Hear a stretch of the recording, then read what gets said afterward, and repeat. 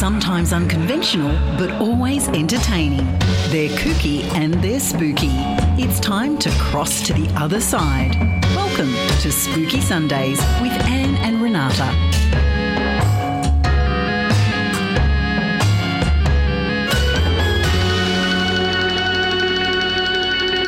And welcome to Spooky Sundays, all our parastalkers, paralurkers, supernatural sisters, exorcisters, what else have we got? Darksiders, all the crazies just like us that are joining us for the Spooky Sunday show right here on Newcastle Live Radio. My name is Anne Regovich and sitting next to me is the delicious... Renata Daniel. No, I meant the other person. Oh. Who else is here? No, it's you. How you doing this week, Renata? Oh, I'm doing super well, thank you. Fabulous. I always like to hear that. So what's been happening this week for you? I'm still getting over jet lag, but that's fine. Yeah. That's all right. Only on minimal sleep still at the moment. Propping my eyes open with 2 matchsticks. And coffee and Coca-Cola. Yeah, absolutely. But yeah, now you've probably noticed that this is actually a pre-record because we are currently in Melbourne. Yes. Well, actually, we're in Geelong. We will be in the middle of, or just starting, our Frightfully Good Tarot show at Old Geelong Jail. And thanks very much to Deb and the crew down there from Old Geelong Jail for hosting us for this wonderful weekend. But of course, we have to look after you guys. Absolutely. Got to have a show. So, Renata, do you have a story for us? Oh, don't I have a story? Oh my God. You mean there's paranormal in the news this week? Absolutely. Absolutely. Now, this story comes from Michigan and I found it in the Sun, where all good things appear, the absolutely. UK Sun. And it starts by saying, haunted house, bargain, 2-bedroom house numbered, guess what?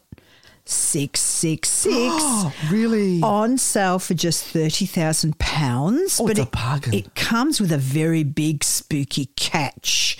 So this actually going to say cat then. No, this actually comes from about 2 weeks ago, so it's really, really in the news and new.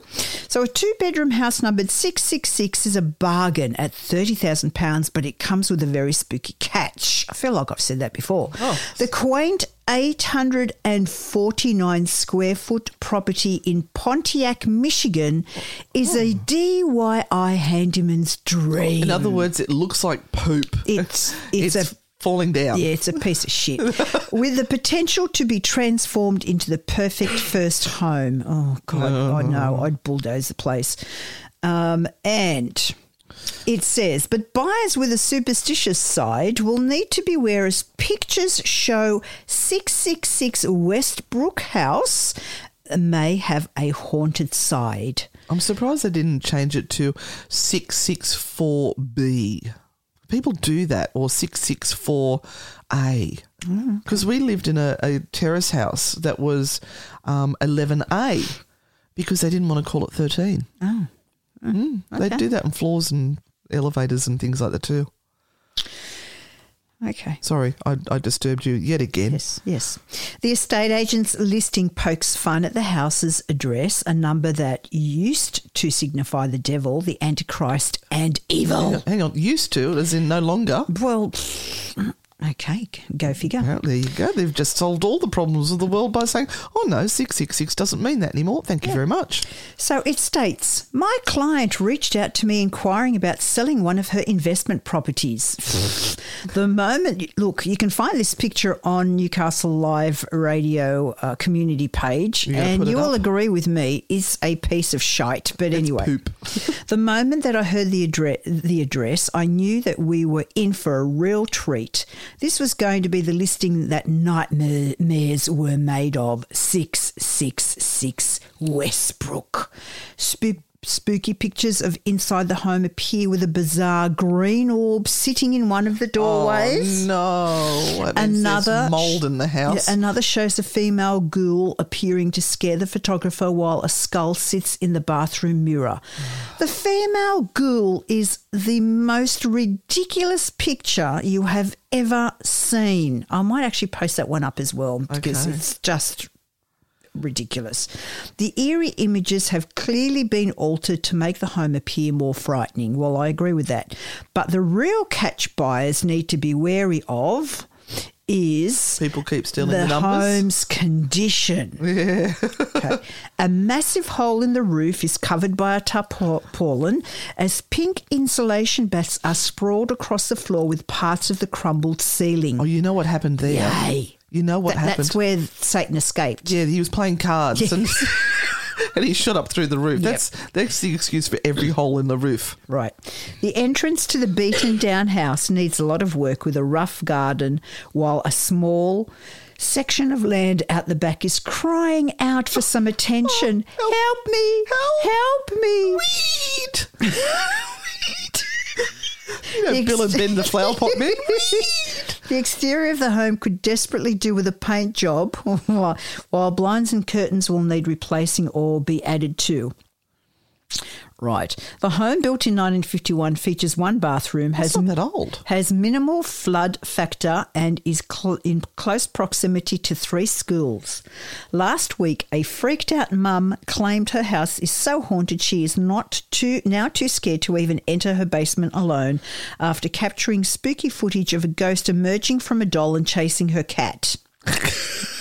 Oh, I'd like to see that. Right. Kathy Callinger said that since moving into her home back in August 2018, she experienced a series of scary supernatural incidents, including objects moving on their own and shadow figures appearing in the darkness.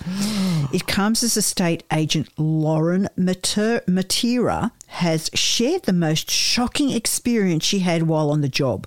She said her client was renovating a home and discovered an entire graveyard in its backyard. Oh, my God. But she claimed that that's not the worst part of the story. What's the worst part? I'm scrolling. Hold on. And we actually stayed somewhere where we had a whole cemetery in our backyard, didn't we? Where's the rest of the story? In Sheffield. Oh, my God. They've left me hanging. This is what we call professionalism here in radio. But no, seriously. Oh, no. No, I know they say it's not the worst, but we stayed at Sheffield where there was a whole cemetery in our backyard. That's true. And it was fabulous. It was. And we actually think that we may have caught an image of a ghost. Yes. And it's on our YouTube video. We'll have to pop that up for everyone to have a look at too. Yes. Oh, I've got it. I've got it. Thank God, I've filled. You've got like 30 seconds to finish it off. Oh, jeez. Go for it. Oh, no. Oh, a couple of years ago, my husband and I were listing a house and working with an investor that was flipping a house, and we helped them pick all of the finishes inside the house, and everything was looking great. She added that the house was bought on sight unseen, and she got to witness when the countertops were installed in the kitchen and when the yard work commenced. Then she recalled the moment she saw the landscapers make the shocking discovery. When we were pulling out the driveway, I looked over my shoulder as they were mowing the lawn and weed whacking. Oh, there's nothing like a weed whack, is there?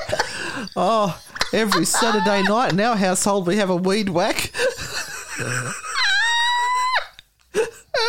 This is why it helps to read through these before we go to air.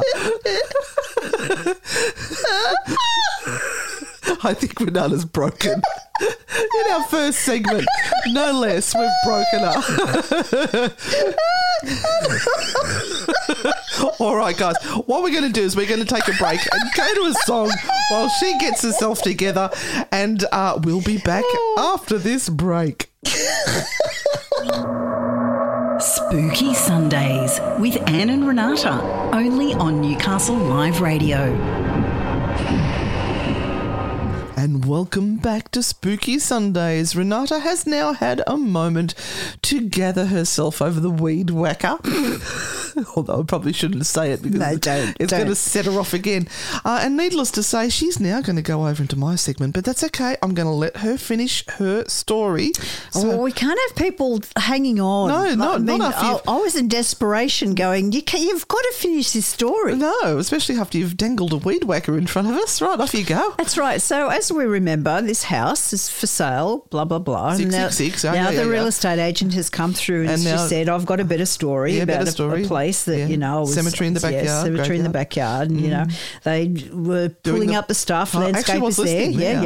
Yep. And they found 30 historic headstones. Now, how you missed that, I don't know. The property used to be a church property, so part of my job then became researching the zoning requirements for the preservation of a cemetery in a rural area, she noted.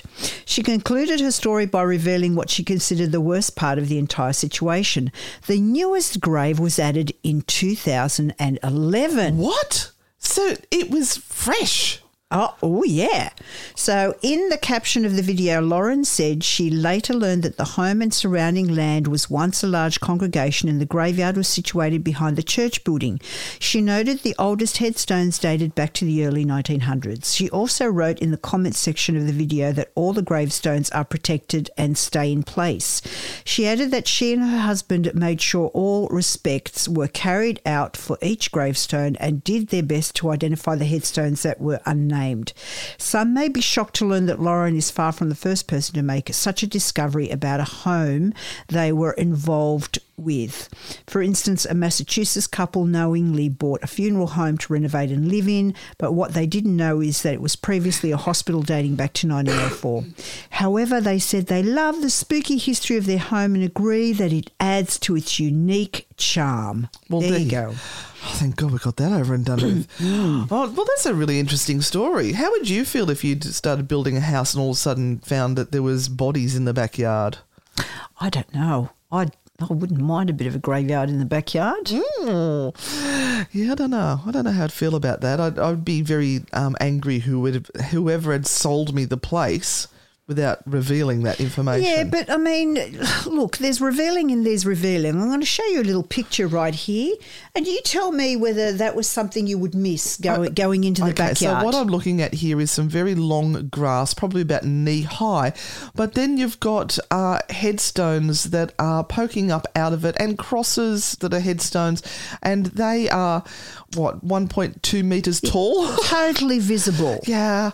So, I mean, how many energy drinks did you have to miss seeing that in a backyard? Yeah. Anyway, that was my story. Thank you very much. Fabulous. All right. Well, I actually had an interesting story because you know how I like to find weird and wacky stories. Oh, I do. I've got one about a bull. A bull? A bull. Okay. All right. This is a story about a steer called Murder. I feel like I need to use my sound effects, but I don't think I've got anything for that. Anyway, this is actually one from America in the old Wild West. There's lots of ghost stories from that sort of period of time if you look at Tombstone, but there's none stranger than the tale of the steer-branded murder. From about 1890 to 1920, cowhands shuddered over the legend of Murder the Steer. So it began in 1890 in Brewster County, Texas, where the brothers Zach and Gil Spencer were rounding up longhorn cattle. Now, the two had always been close, but tempers frayed in the hectic roundup. Suddenly, there was a dispute between them over a handsome steer with an enormous spread of horns. Right. I'm glad you clarified that. I'd be fighting over enormous horns as well, wouldn't you? Yeah. So they said, look, we could draw straws for him, Gil suggested. Or better yet, our guns, Zach roared, whipping out his 6-gun out of his holster and shooting his younger brother dead. Oh, wow. Just like that. Over a big bull. So he died. So when he finally calmed down, Zach was very disappointed in himself. He was grief-stricken and very sadly and tenderly lifted his brother's body and placed it over the back of his horse. A thoughtless cowhand asked how the steer should now be branded since that's happened. Yeah, thoughtless cowhand. And apparently Zach sobbed, with the same kind of brand that's on my hide. Brand him murder and cut him loose, and I hope God he haunts the messer for 1,000 years. Thousands of years or 1,000 years? Yeah, so he wants him Poor old bull. What did the bull do wrong? Absolutely nothing. Oh, so apparently he then went and buried his brother that afternoon and killed himself. Oh, well, there you go. So the poor old steer got set off into the Messer on his own with murder written across his bum with his giant, enormous horns. A few months later, the branded steer began to appear in widely separate parts of the countryside. Amazingly, many who had even a passing glimpse of him were fated to kill or to be killed, so he became an omen. A cowboy saw him and told his two best friends about it. When they accused him of lying, he shot them both. Oh, gosh. Hours after sighting the Mavericks... Somebody's had a misprint here. Hours after sighting the Maverick sister, I think that's meant to be steer. The rancher, a small rancher, killed his brother-in-law in a family argument. A runaway boy lost all desire to be a gunman when he met the steer on a lonely trail in the nearest cow town. He tried to... There's a thing called a cow town. He tried to surrender his guns to the marshal. Tragically, the marshal misinterpreted the gesture, shot him dead. Oh, my gosh. I know. This steer's causing trouble. It was believed that the steer had died and had become a ghost whose restless hooves were taking it across all borders. The physical description had changed too. The steer was now a bull. Well, hang on, steer. Is a steer a young bull? I know. Does that mean his bits dropped? Does it have its bits or not? Well, he now has its bits.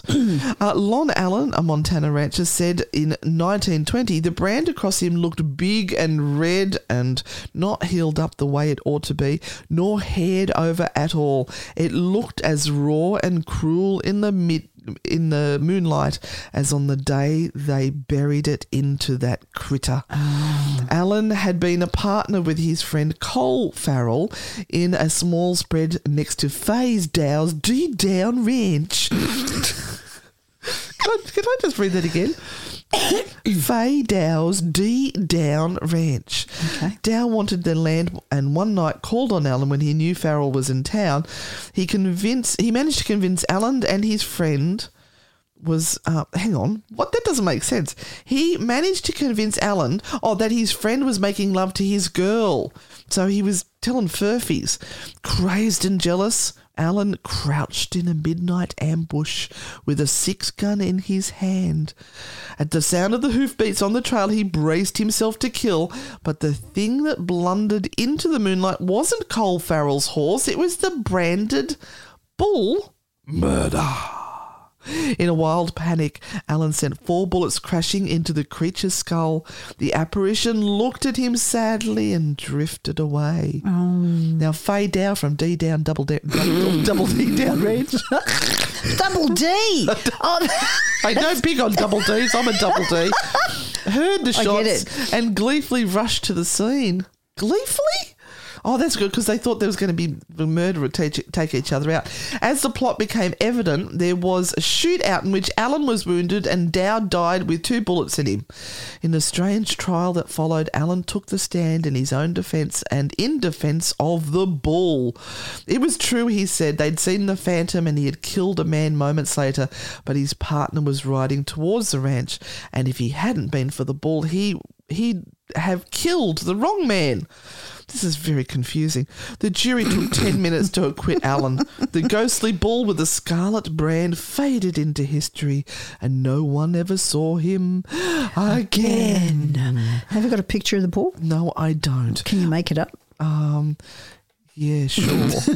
I'll draw one and put it up. Look, we've collected some stories for this show, and Renata's found one that she tells me now that's just a wee bit serious. Yes, this is a serious one, and this one is very well known. If you look up sites that tell you about haunted sites in Australia, this one often comes up, and it's called the Street with No Name, and it's found in Annandale. Oh, in Sydney? Yes. Oh, okay. Yes. So, again, this is a serious one. Well, I'll try and behave. And let me read through it for you. An area which gives access to the arches of a railway viaduct near Jubilee Park, Annandale, has developed quite an evil reputation. Dubbed the street with no name, locals claim there is something inexplicably evil about the viaduct and surrounding park, particularly at night. Some say an eerie presence can be felt.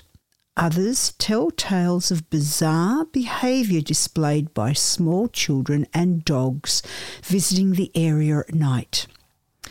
In the late 1960s, the body of an elderly man was found the day after he had been seen walking around the railway viaduct. Oh. A railway worker named Jock, who had gone to the rescue of an injured possum, was killed by a train on the foggy darkness the day before the line was closed permanently to rail traffic in January 1966.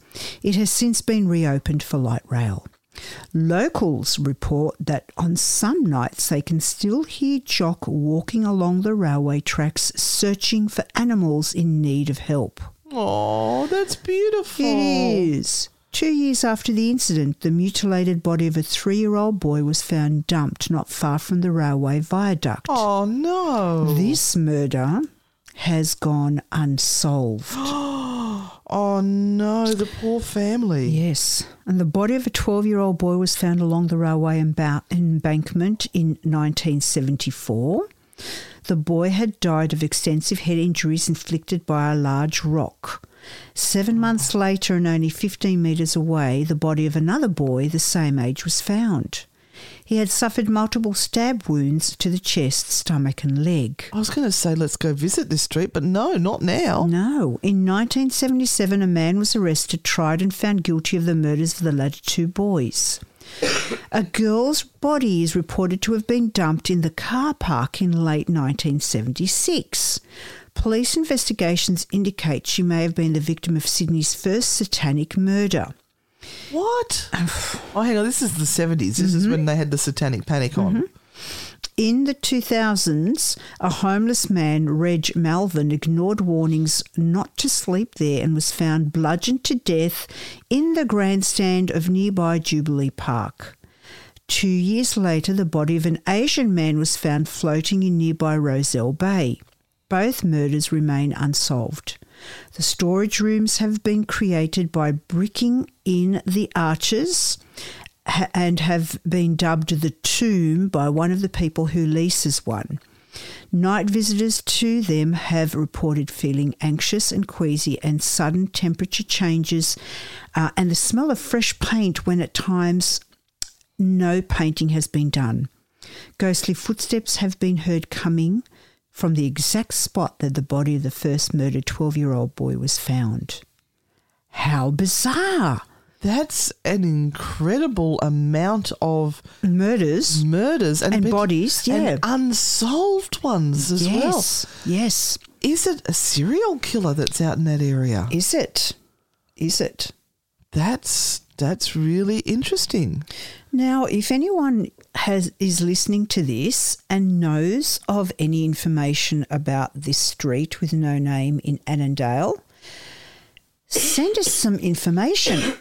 Send us some information because that would be really interesting. Like I said, this story about this street has been in and out of several lists. You know, when you look at the 6 most haunted sites in New South Wales or the 9 most haunted sites in Australia, whatever, this street always tends to appear. And it's not been given a name. No.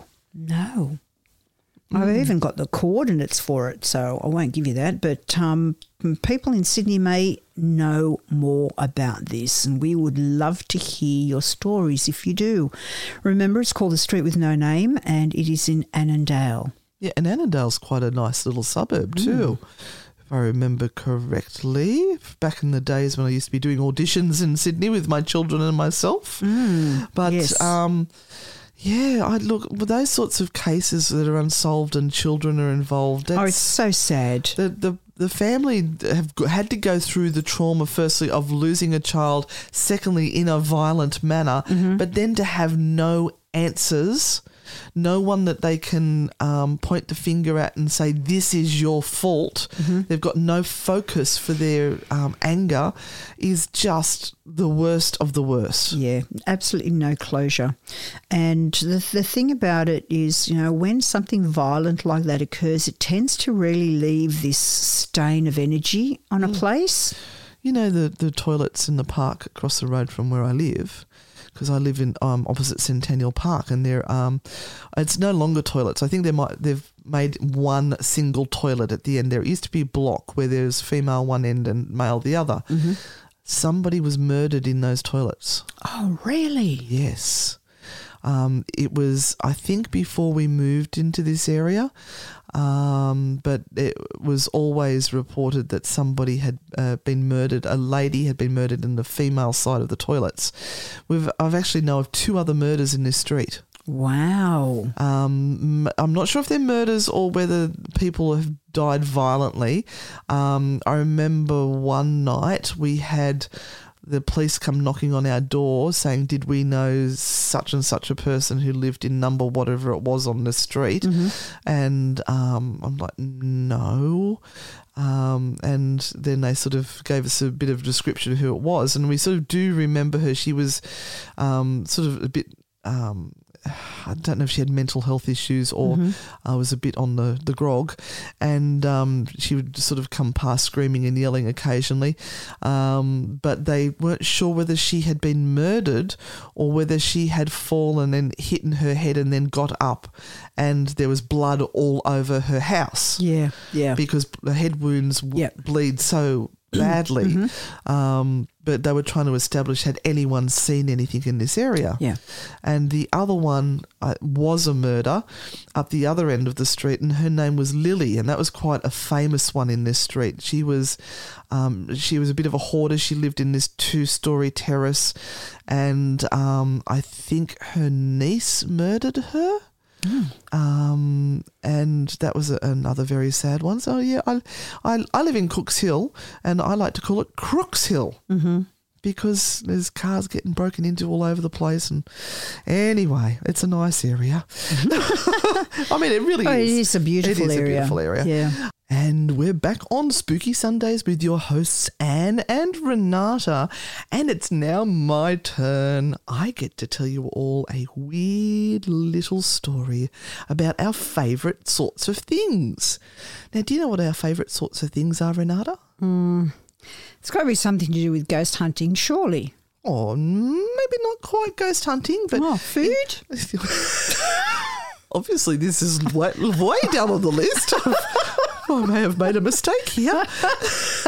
Well, it's not sex. We know that. No. We just had a little discussion about that in between songs, and we won't go into any more details about that, will we? No. But do you remember what I bought you for Christmas? You don't remember? That was yes, the doll. Yes, yes. She's sitting up there looking at us. Oh, she's up there. Oh, gorgeous. With her white eyes blankly staring at us. That's how I look in the morning, by the way. Well, I found another haunted doll. Oh. And apparently this one is way worse than Annabelle. And the Warrens didn't get their grotty little fingers on her. Oh, it's before their time, that's why. So this now is showing that it's not just haunted dolls in America and England and Australia. They're also in Japan. Oh, they're big on dolls in Japan. Now, I'm going to have a lovely time going through all of these Japanese names and butchering them. So you go ahead. My apologies. I'm just going to fold my hands here and just listen. I'd just like to say you're fogging up. Your glasses are fogging up. I know. I'm getting ready to strip my jumper off. I'm feeling a little warm. Anyway, let me tell you about this doll. She was bought in Sapporo by a 17-year-old Ekichi Suzuki. How am I doing? Doing well. Yeah, in 1918. Now, he bought it for his 2-year-old sister, Okiku. Okiku. Geez, a big difference. Yeah. 17 and a 2-year-old. There is two. I didn't realise. Oh, 15 years. Oh, someone got a lucky late one in life. Yeah, bet you she didn't want that happening. But anyway, let's That was go. a surprise. My husband was one of those, you know. A surprise? He was a surprise, very much later into life. There's, I think, 16 years difference. I was a surprise. Were you? Oh, yeah, really big surprise. You're still a surprise. I am. Anyway, so he was apparently sort of wandering around that particular area because of a maritime exhibition that was on, and he happened to spot this doll in a shop window, which instantly drew him in. Mm-hmm. It was calling his name, enticing him. Suzuki. Right. So he thought, oh, you know, my little sister is going to love that. So he went in and bought the figurine for his sister and used the last of his pennies, or what are they in Japan? Ichibans? I don't know. Yen? Yen? Yen. Okay. Oh, not yen. Yen. Oh, right. Okay. I'm going to hell. Do you want to come on the bus with me? Right. I'm already on. I'm on the back seat. You've got those orange batons waving me in. Oh, she's a resident. All right. So she's about 40 centimetres tall and dressed in a traditional kimono, and the doll was apparently quite beautiful. She had raven black hair, and it was cut approximately to shoulder length in a traditional okapa hairstyle. Mm-hmm. Okapa. Her eyes were piercing coals that seemed to swallow everything up in their gaze. The thing was mesmerising, and enchanting, and sort of took your breath away. Wanted to kill you. No, anyway. So Suzuki went back home, gave the doll to his little sister, and of course the little girl Okiku fell in love with it, and it became her most favourite toy and her bestest ever friend, just like little Charlotte did with the little cat in a bed that I brought home from Covent Garden Market. It's now sleeping. Oh, is that going to become a possessed cat? It could be. Didn't think of that. So what she's doing, this little Okiko is giving her energy into this little doll and loving it. And we all know how love can transform, don't we? Can go very, very bad. But anyway. So she played with the doll every day, took it everywhere, treated it like a little sister. She would talk and tell it things. She would feed it, sleep with it. And she decided to call the doll Okiku. After herself, a little mini duplicate of herself. Does this sound familiar?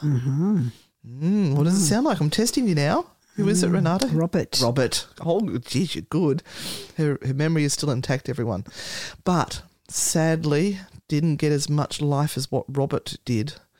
A year after she got the doll, tragedy struck, and in 1919, Okiku, the real girl, not the doll, died of yellow fever. Oh, no. Yeah, very sad. So the family lost the little girl.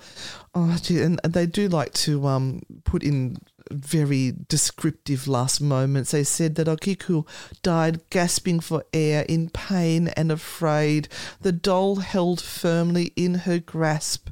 She was only 3 years old. Oh, no. Yeah. And the family wanted to bury the doll alongside Okiku. But due to circumstances, the government sort of must have said no. They prevented this last act of kindness, and the doll was never laid to rest with Okiku. So instead, they honoured her in a different way. They put the doll on the family's altar, which was apparently a common thing to do to commemorate the dead. And they had a small shrine which celebrated their daughter's life, short though it was. But then weirdness started to happen. One day the family noticed that the doll's hair was getting longer. Once it was a traditional cut. Remember I said it was shoulder cut? Yeah. Okay. Yep. Now it was a mangled mess of split ends reaching down past her waist. Wow. And they hadn't discovered that before, but never mind. Yeah. Now remember, this doll's back from 1918. This is before Barbie wind up the hair so it got longer. Yeah. So it was scruffy in different colours and felt different. At night, the family started to dream of Okiku, and sometimes cuckoo, cuckoo. She's going to come and haunt me. I know it. The doll would appear by their side or would move throughout the house in the morning. Then they started to have lights that were flickering on and off, bangs in the houses, noises, strange voices, and it would intensify around the time of the little girl's birthday or the day of her death. So it sounds a bit like poltergeist, doesn't it?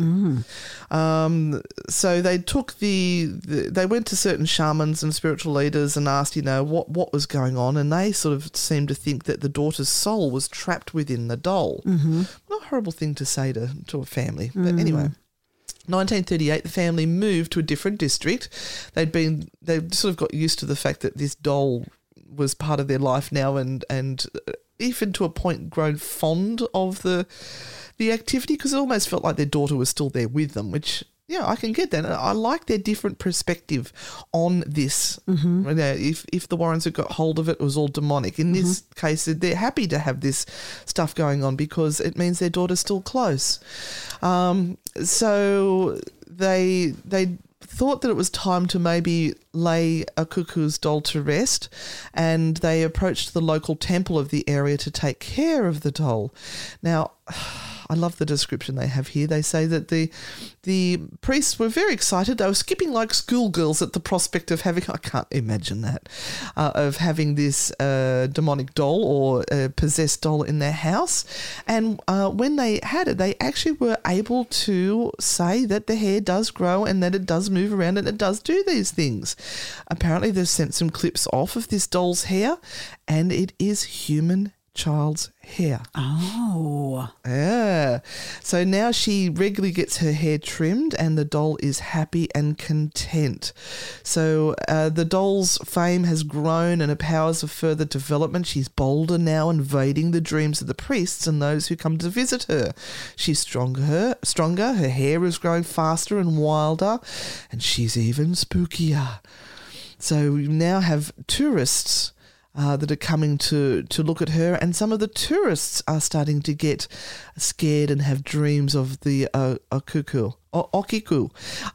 But they're now saying that when you look into the mouth of this doll, there are little baby teeth sprouting like weeds from the porcelain gums. No. Oh, that's creepy. It is.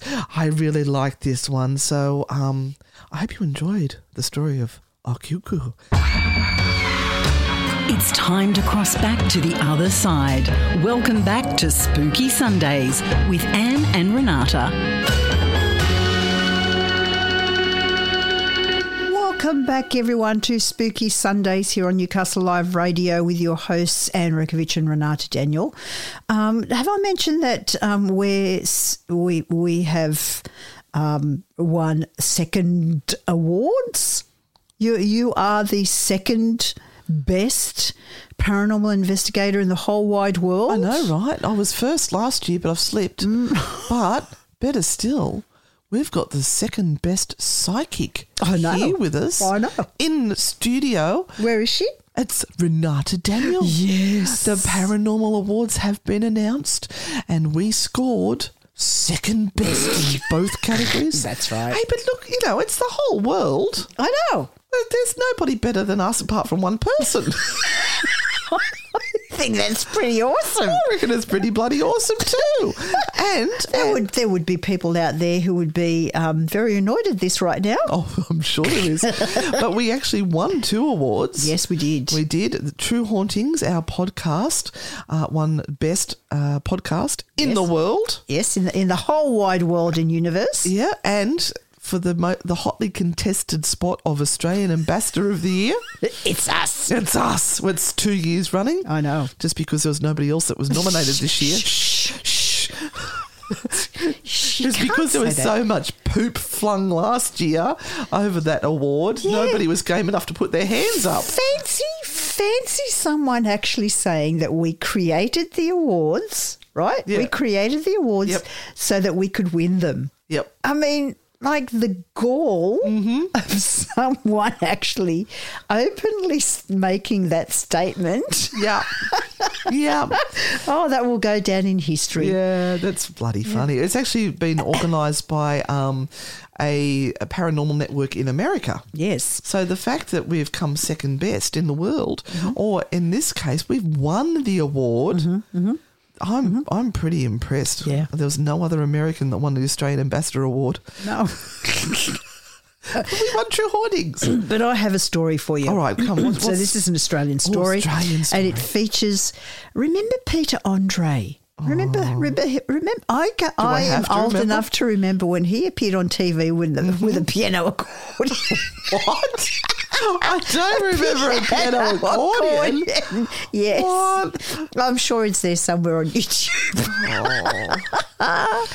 Yes, piano accordion, Peter Andre. Oh, it must have been like Young Talent Time or something. I'm sure. Right. I'm Okay. sure. Okay. He must have been like 7 or something. I don't know. That would be going back 40 years. That'd be about right. So Peter Andre gives us this story about a creepy Australian ghost that once shut him in a fridge. What? Shut him in a fridge. Was it a running fridge or? Well, let's find out. Oh, I need to know more now. So the mysterious girl singer Peter Andre, that's all he's known for, one song. Hang on, the mysterious girl. Yeah, his song Mysterious Girl. Oh, right, thank you. I thought you were saying it was a mysterious girl. I'm pretty sure Peter was a boy. He's now 47. Also revealed how another spirit once serenaded him on a violin. I don't care about that. Oh. I've got a violin. Do you want me to play it for you? No. You thought the tin whistle was bad. Wait till you hear me on a violin. No. So writing in his weekly column in New Magazine, he's got a weekly column?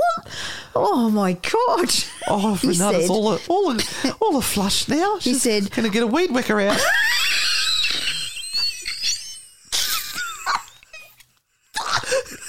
I should not mention that word. All right, Renata, you're professional. Pull yourself together.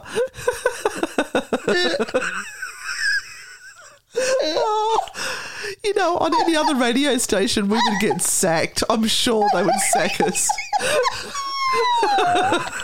Come on, please. Tell me about the mysterious woman or whatever it is. Writing in his weekly column for New Magazine, he said, I've had a few spooky encounters. Oh, God. All right, I'm professional. My dad and I once owned a beach resort near Brisbane in Australia, and one day I was in the cool room, which had a door that made a really loud noise every time you opened and closed it. Very good. Thank you. All of a sudden I noticed the door was shut, but there was no noise, and then it wouldn't open. A few minutes later I was able to open the door and no one was there. Whoa. He then went on to tell another spooky tale. That's all? That was it. That is it. The door was shut and there was no noise. Oh, my Oh, God. that deserves this again. Oh, no, it didn't work. There you go. Oh, boy. Oh, another time, my brother Chris was playing his guitar downstairs. After this is so bad. After a bit. Maybe you need to read through these before you do them on air. No, Renata. I need to surprise myself. All right, so he's playing his guitar downstairs. After a bit, Is he that what he came calls it now? upstairs and we heard an instrument playing downstairs. But it wasn't the guitar. It was his violin. Weird. But he added, despite all this, I'm still not convinced there's something else out there. Meanwhile, earlier today, the dad of 4 revealed he's hoping his children, Junior and Princess, won't have to go back to school until September. Oh, you have just ruined their lives. Yeah. Oh, I can just imagine his poor son at the age of 24 being called Junior in school or at uni. Oh, God, he's going to cop it. And I can see that his daughter, as a corporate lawyer, going, so, Princess,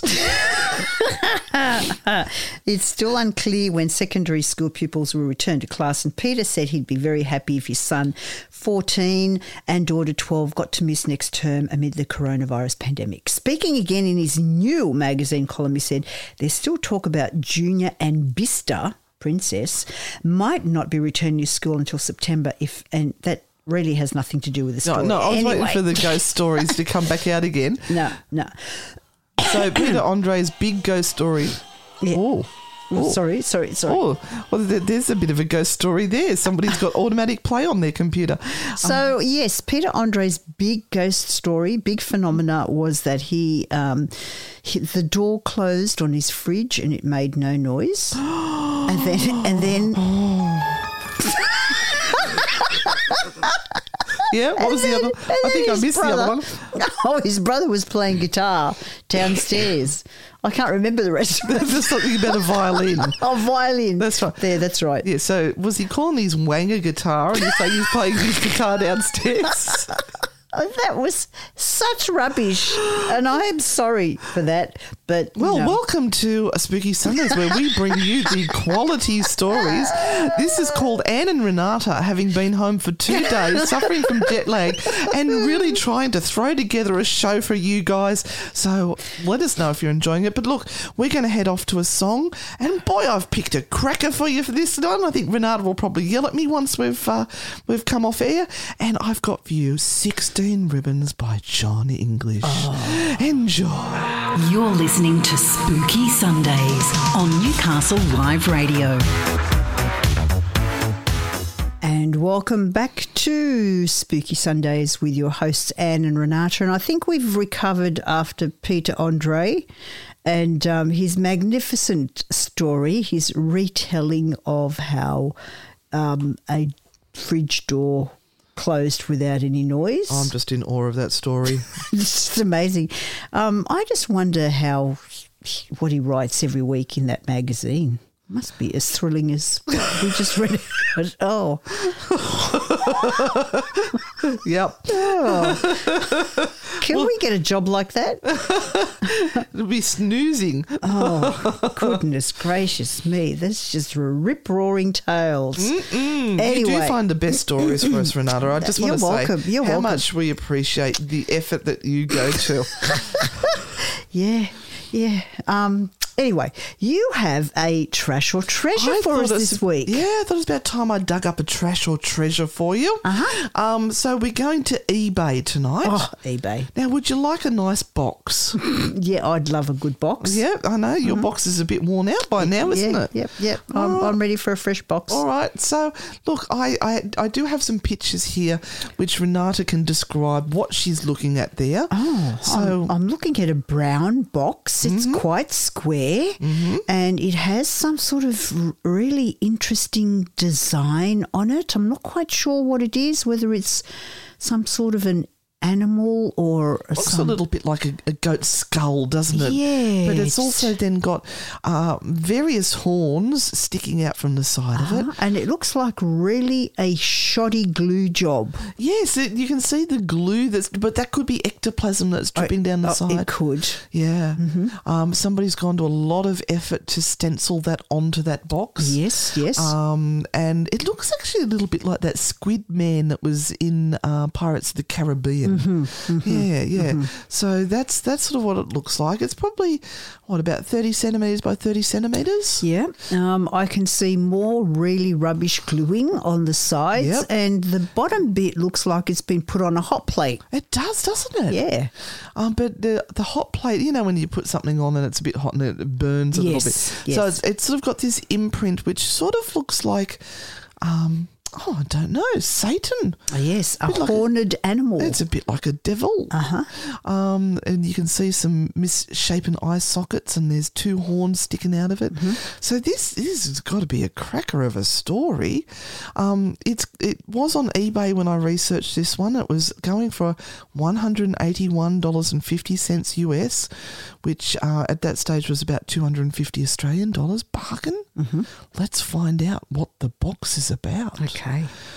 This auction is for a haunted Dybbuk box. Right. Those Dybbuk boxes are popular, aren't they? They are. People with Who knew that there were so many? all you needed was a glue gun. Business.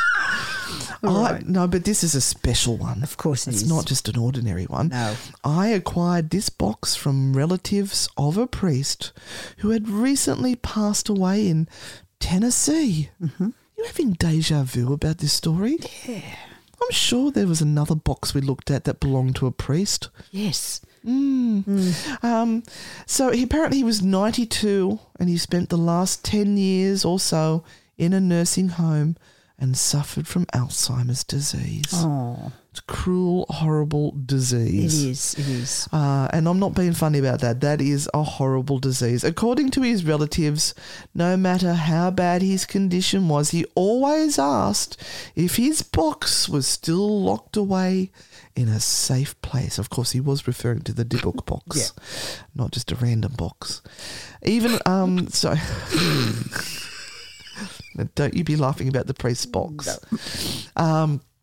His siblings had promised to keep the box locked away, but you know what they're like as soon as you die, what do? What do the relatives do? Yeah, they just opened it up and got the box out and had a look at it and went, oh, I might sell this on eBay. Yeah. So they once he kicked the bucket, they were unable to manage anymore. So their grown-up children didn't quite honour his wishes. Well, anyway, a niece who was close to him told me that while with the church, her favourite uncle, the priest, often performed Catholic rituals for dealing with unclean spirits. Oh, dear. They're the ones that need to go and have a bath because they're a bit smelly. He often travelled great distances to perform these tasks, as there weren't many priests trained in the craft at the time. The case involving this particular Dybbuk box was that of a 13-year-old kid who was possessed by a very powerful demon.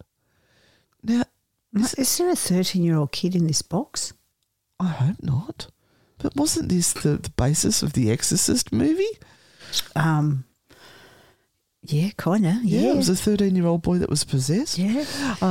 Anyway, just let me continue on. There's not a lot more to tell, but it's gripping. A nun who often assisted the priest invited the demonic spirit into her body out of fear the child wouldn't survive much longer during the exorcism. The demon entered her body, but was eventually exorcised by the priest. So somehow or other, that has something to do with that box. Mm-hmm. Now, it just says if you make an offer on this item, be prepared to pay within 48 hours. Okay. Now, whoever wrote this came too soon because they didn't kind of add anything to what happened to the spirit. I mean, did the spirit then go into this Dybbuk box? Is it still in the nun? Is the nun in the Dybbuk box? We want to know. It's a cliffhanger. Who's in the Dybbuk box? It's a cliffhanger. I know, and I don't know if it's still there on eBay. I'm going to quickly cut and paste it. No, it looks like it's been sold. Somebody's bought it. Oh. So they must have got confused partway through and didn't finish their story. No. But somebody must have snapped it up. But I'd say what it was is that the essence of the nun has been trapped in that Dybbuk box. Either that or he's murdered her and burnt her and her ashes are in there. Yes. Let's go with that. That sounds like a good story. Yeah. So look, what this segment is about is the amazing things that you can buy on eBay and Etsy. Mm-hmm. And people do. People do. They buy them all the time. Yep. Now, we bought a haunted doll, didn't we? We did. Janet. She's sitting up on a shelf looking at us right now. Mm-hmm.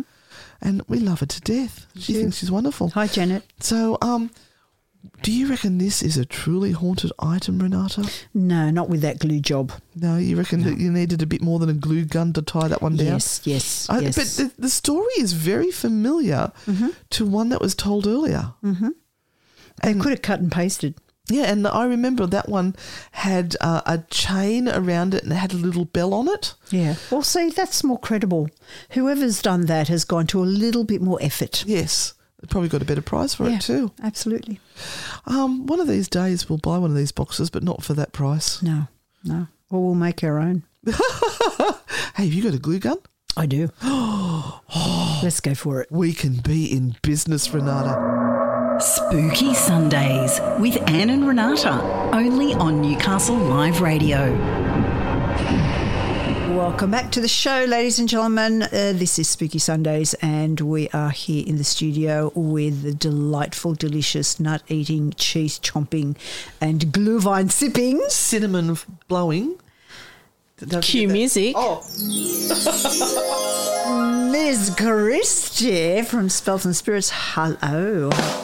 How are you? I'm good. I can't tell you how magical I feel with that little intro. I just love it. I just love it. We're going to have to record it and bring it into the studio. Yeah. We'll have to talk to Bonnie about that. Okay. Yeah. So tonight, I'm going to talk about your chakras. Chakras. Your chakras. Chakras. We're going to. Chakra. Yeah. Are we going to align our chakras? I'm going to unblock your chakras tonight. okay. Or do we we're need to blocking. be near a toilet when we do this? We're not doing the brown chakra tonight. No, we're not. Okay. So we can bypass the brown chakra. That's Okay. fine with right. that doing that. So I guess most commonly people are like, oh, what the hell is a chakra anyway? True. With that. So I guess the best way to explain it is as energy flows through the body, they pass through 7 spiraling pools of energy. And then as life happens and, the flow can get blocked. And we need to unblock those. Like the sewer pipe in my backyard. Yeah, it's a bit like when you've had too much cheese. Yeah. You need to poke it with a stick. Yeah, so you need to unblock it so the Not poking it energy, with a stick. so that they allow the energy to flow freely. So what actually blocks our chakras is emotions. Oh. We're going there. Oh, no. This could get the tissue box, people. No, we're not going that far. You can book in to see me and we can go that far. But I didn't realise you Yes. offered full service. I do. It is a full service job. I don't do this for free, Okay. you know. Is that why you need the tissues? Toasted cheese sandwich. All right. Oh, boy. Okay, here we go. So the root chakra. So our root chakra is located at the base of our spine, and our root chakra is all about feelings of safety, security, feeling guided, knowing that we belong. And it is actually blocked by fear. So to unblock our root chakra, we need to envision and we actually need to surrender what our fears are. So if you look at the word spelling of fear, F-E-A-R, we can look at it as being false evidence appearing real. So while there is fear that, does threaten our physical safety, 99.9% of fear is actually created in our brain. Oh, absolutely. Couldn't agree with you more on that. Yeah. We create mountains out of molehills. Yeah, so And things that haven't even happened or might not happen, but we fear them anyway. that's right, and that's how we create those things. And that's why like I said, the root chakra is all about our safety and security and feeling grounded and belonging. So when we have those fearful thoughts, then that threatens our safety with that. So a good crystal to use if you're working with your root chakra is black tourmaline. I love black tourmaline. It's one of my favourites. Me too. And I've got black tourmaline pretty much gridded throughout my house. I'd hate to move out and then see how many bits of black tourmaline are thrown in every corner, behind every cupboard. It's just everywhere. So moving up from our root chakra, we're moving to our sacral chakra. So this is located just underneath your belly button. And this is actually our center of pleasure and creativity. So I guess we can call it our seat of sexuality as well. And our sacral chakra is blocked by guilt. Uh-oh. So this is where, the bottom 3 chakras are very heavy, very murky place to be. So if there's not much action in the bedroom, you're feeling guilty? Well, I guess, when we look at guilt, we can also look at, what it is that you blame yourself for. Yeah.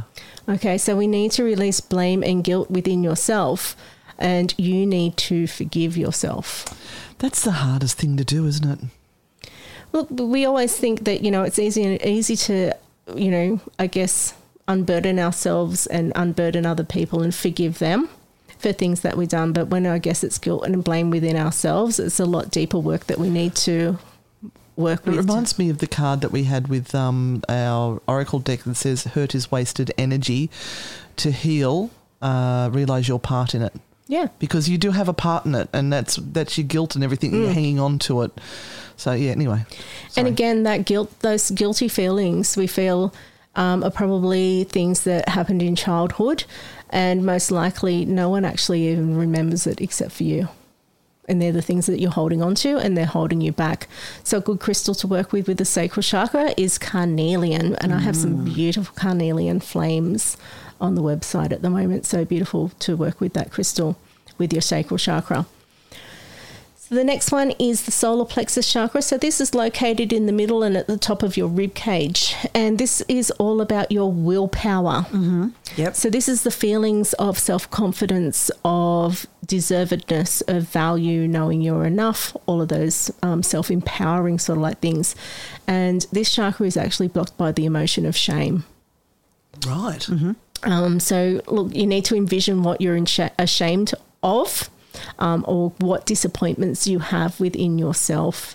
And part of that is accepting and loving all parts of who you are. So again, shame's a really low vibration that we really need to work through our body and not hold on to those feelings. And again, it will be one of those childhood things that actually no one really remembers except for you and holding you back. So a good crystal for the solar plexus chakra is citrine. So, when you have those feelings, you'll feel your solar plexus point and just imagine it like the sun shining out. Mm-hmm. That's your power, shoulders back and really be empowered by who you are. Mm-hmm. Yep. The next one is our heart chakra. Now, the heart chakra is the bridge between our physical chakras, so the bottom three we just did, and our top three chakras. So our heart chakra, of course, resonates with love and is blocked by grief. So really you need to look at and let out all of your grief, and allow yourself to feel it. So while there may be feelings of loss, there are also more feelings of love. So this energy is actually our natural state of being. So love is unconditional, and as everything is connected, we need to know that we are never alone. So a good crystal to use for the heart chakra is rose quartz. So that's part one. Yeah. I know. I'm thinking we're going to have to split this up into two parts. Part two. So next week we'll do part two, which is, I guess, more spiritual, being the top three chakras, which are our spiritual ones. Mm-hmm. So when you're looking at, just before we finish up, when you're looking at self-healing, it's really important to deal with the bottom three, really, to be able to get you into a zone where you can work with the upper ones. It definitely is, and it is a process. So you can't you need to unblock fear before you can unblock guilt, before you can do shame, before you can do grief. So there's no point jumping straight in and go, look, I'm just going to deal with grief today, because you can't, like the flow of energy. So you can't unblock a pool in the middle and think it's going to flow when the other three are jammed up behind it. With that. So the work that I do at the Wellness Path at Nelson Bay, I do a quantum chakra healing session there. It's an hour and a half where we do work through each of those chakras, and you get a beautiful relaxation massage as well. Oh, very nice. Sounds perfect. And not only that, they can also find you at spellsandspirits.com.au, I believe. Is that right? Yes, it is. Oh, I got it right. Thank you so much, Christy.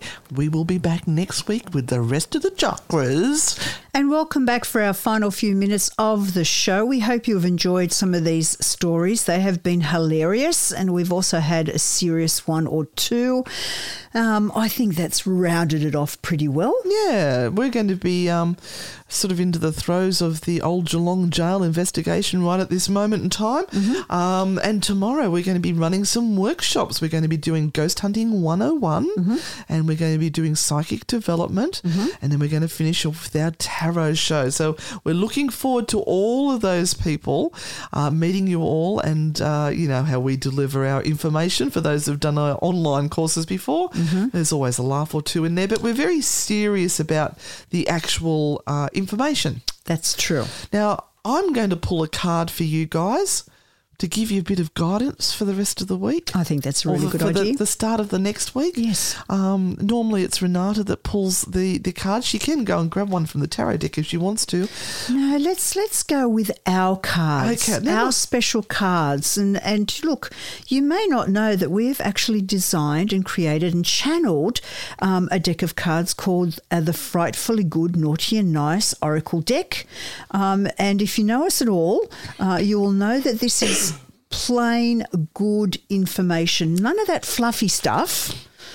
None. No fluffy stuff. No, we get straight to the point. No fluffy bunnies here. I want you to hold a thought in your head. So we might both do this. We're going to have cards 1, 2, and 3. So ask your question, guys, in your head. What is it, the burning knowledge you need to know? I can't give you a lot of numbers, but, you know, you might want some guidance in your career or study or something like that. So we've got cards 1, 2, and 3, and we're going to give you our interpretation. So pick your number. Here's number 1. It's okay sometimes to want to head back to bed and hide under the covers. Take time out and listen to your heart. Now, look, this sort of to me means that if you're having a bit of a tough time at the moment, don't be too hard on yourself. It's okay to go, you know what, I'm having a bad time. I need to have a little bit of self-love, self-care. Let's just snuggle under those doonas and hide away from the world just a little bit longer and listen to what your heart needs. Now, what do you want to add to that, Renata? No, I think you've nailed it. Oh, good on you. Yeah, I think you've nailed it. I'm a professional. All right, number 2. Number 2 card, if you've chosen that one. Now, you've got to make a decision. Are you going to follow your head or are you going to listen to your heart? Because you're at war with each other at the moment. Your head is listing off logically everything that needs to happen, but then your heart is going, but that's not what I want to do. That's not what's going to make me happy. So stop tearing yourself to pieces. Choose one and stick to it. So you've either got to go with logic or you've got to go with your heart and be happy with that decision. Anything you want to add? Yeah, that's a hard one because sometimes passion, especially when it's not followed up, you know, you can live with regret for the rest of your life. Oh, speaking of passion, I haven't seen my husband for about 6 weeks. Anyway, might be home tonight. That's too much information. Card number 3. Card number 3. Throw your head back, spit into the wind and show them what you've got. This is not the time to hide your light under your bushel. This is time for you to stand up for yourself. If you have an opinion, if you have an idea and you know it's a really good one, don't hide. Stand up and say, look, guys, I've got this great idea. And then stick your chest out and tell them proudly, because they might be surprised that you might have that little bit of information that just helps people get across the line. Absolutely. Sometimes we're so scared to say what is really on our minds, and it may be something absolutely brilliant, but we've talked ourselves out of it. Yep. So with that gorgeous bit of information for you to step into Monday tomorrow, we are going to leave you for tonight. But we will be back next week. Whilst we are in Norfolk Island, we have got some more stories and shenanigans lined up for you guys. Thank you for joining us this evening. Love yous all. See yous on the dark side, and remember, stay spooky. Bye. Most mysteries can be solved by looking at the facts, but sometimes the facts don't give us the answer. So it's time to call in Anne and Renata. Spooky Sundays, when the truth lies beyond a logical answer. Dive deep into the world of the unknown with real ghost ghost stories and the unexplainable, sometimes unconventional, but always entertaining. It's Spooky Sundays with Anne and Renata. Sunday from 8 p.m, only on Newcastle Live.